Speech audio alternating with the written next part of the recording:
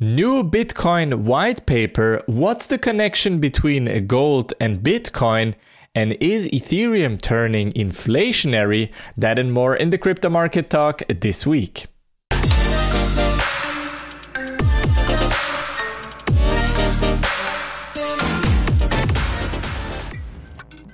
In this week's episode, we will talk mainly about Bitcoin and Ethereum, and we will start with Bitcoin and, of course, some interesting facts around the chart. So we have currently a very choppy chart, very illiquid, according to some crypto influencers, and that is due to multiple different reasons. On one side, we have the war in Israel that has started on the weekend, where crypto has not really shown in either direction any kind of movement. But on the other side, we have this week some interesting data that will come out. So we have the September PPI inflation, we have the Fed meeting minutes, we have the September CPI inflation, OPEC monthly report, jobless claims data. So a total of 12 Fed speaker events this week. Now, mainly, if we're looking at the chart, we can see here a bullish flag. We will turn into the chart in just a couple of minutes, but we have to keep in mind, of course, that depending on the CPI data that will come out this week, that it will affect Bitcoin as it is right now. It is a huge week for inflation currently. The stats are saying that we will see kind of the same target rate, so 525 or 550 versus 550 to 575 for the November Fed meeting. Could be that with the numbers that we will see this week, and maybe already with the calculations from the war from the weekend in, this will mean more negative news for Bitcoin. Another very interesting thing that has dropped this week is the BitVM white paper. So a new Bitcoin white paper has come out and is come actually from a Bitcoin developer named Robin Linus, and he is saying compute anything on Bitcoin. Essentially, what this white paper is explaining is that with the technology that is being described in this white paper, you could technically use Bitcoin as a blockchain, but also add additional functionality if you want to calculate or compute anything.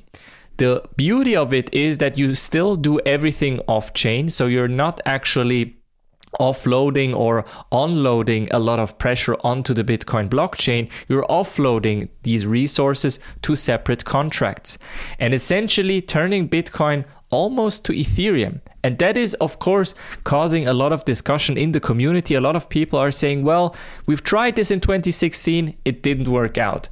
The other side is saying, well, you turned Bitcoin into Ethereum. Is that the goal ultimately? And the argument from Robin Linus is essentially saying that Bitcoin was developed for just 2 or 3 functionalities and not actually more. But the potential of creating more is, of course, here.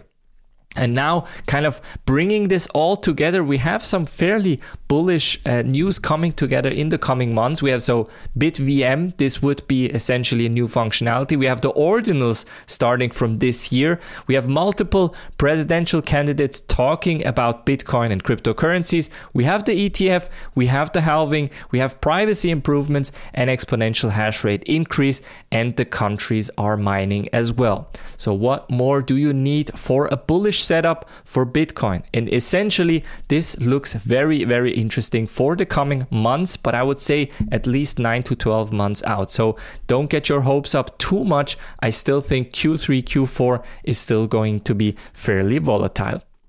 Now, next up, we have a very interesting article here, essentially looking at the Bitcoin gold China comparison. And especially this chart right here that we have seen in the last couple of days here, showing that the Bitcoin price has gone up where the gold price has come down.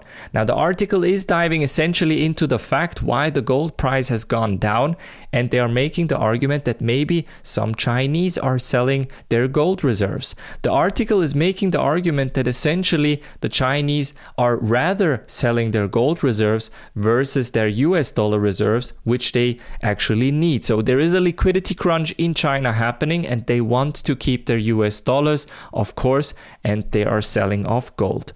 Ultimately, though, this is actually positive for Bitcoin, because if the gold price is going down and Bitcoin's bullish setup is continuing on and the price is increasing slowly but surely, it might even become an alternative for gold.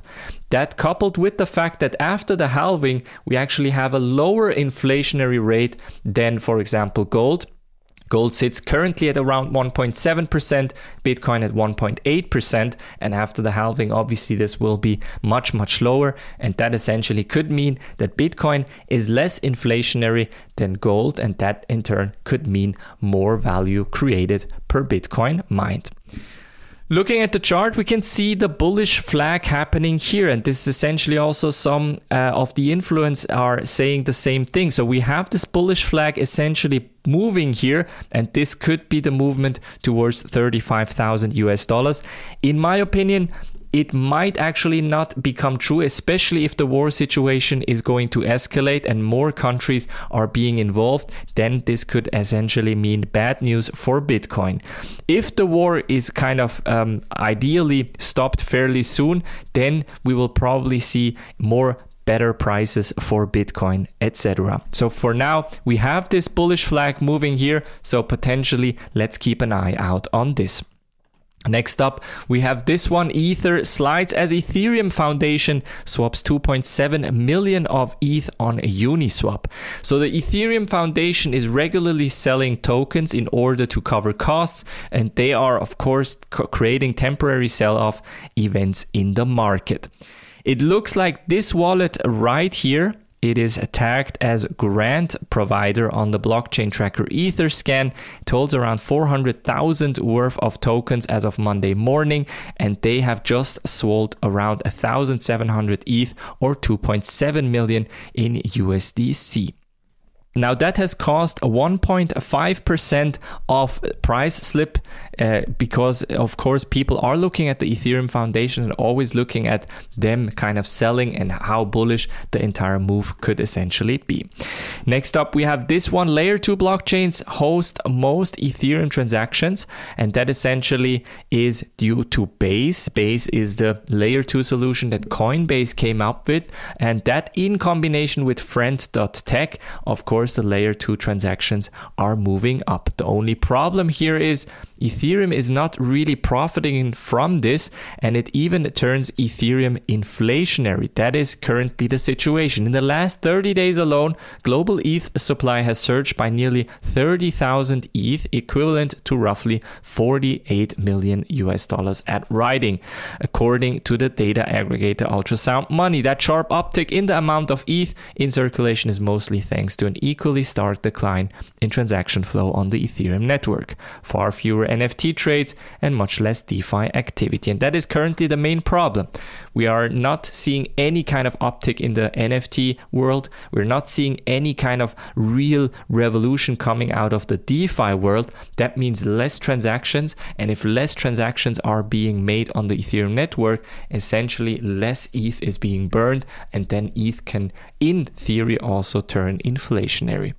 So this, of course, opens up a really interesting discussion between Bitcoin and Ethereum once again. While we thought that Ethereum's deflationary move from 1 year ago by turning from proof of work to proof of stake could change everything, right now we're seeing exactly the opposite. Of course, we're seeing layer 2 technologies move on in the Ethereum world, but essentially this could cause Ethereum's price to even decline more because people are focusing more on Bitcoin, which is currently more on the focus of the news. Looking at the chart, we can see here the following, maybe even a bullish flag here as well, depending on if you want to draw it like this. It could essentially mean like here quick and dirty, let's say here a bullish flag essentially with very similar pattern to Bitcoin, of course, but it is not completely respecting the line. So essentially we would have to move this here and maybe think about how this could move. So we have to keep an eye on this. I'm not completely convinced that this is a bullish flag for Ethereum. Again, the kind of numbers are showing something more negative for Ethereum right now. And I do believe we need to see some DeFi activity and NFT activity in order for Ethereum to bounce back in an interesting way. That was it from the Crypto Market Talk this week. Make sure that you subscribe to not miss any other crypto news. I will see you on the next one. Have a good one.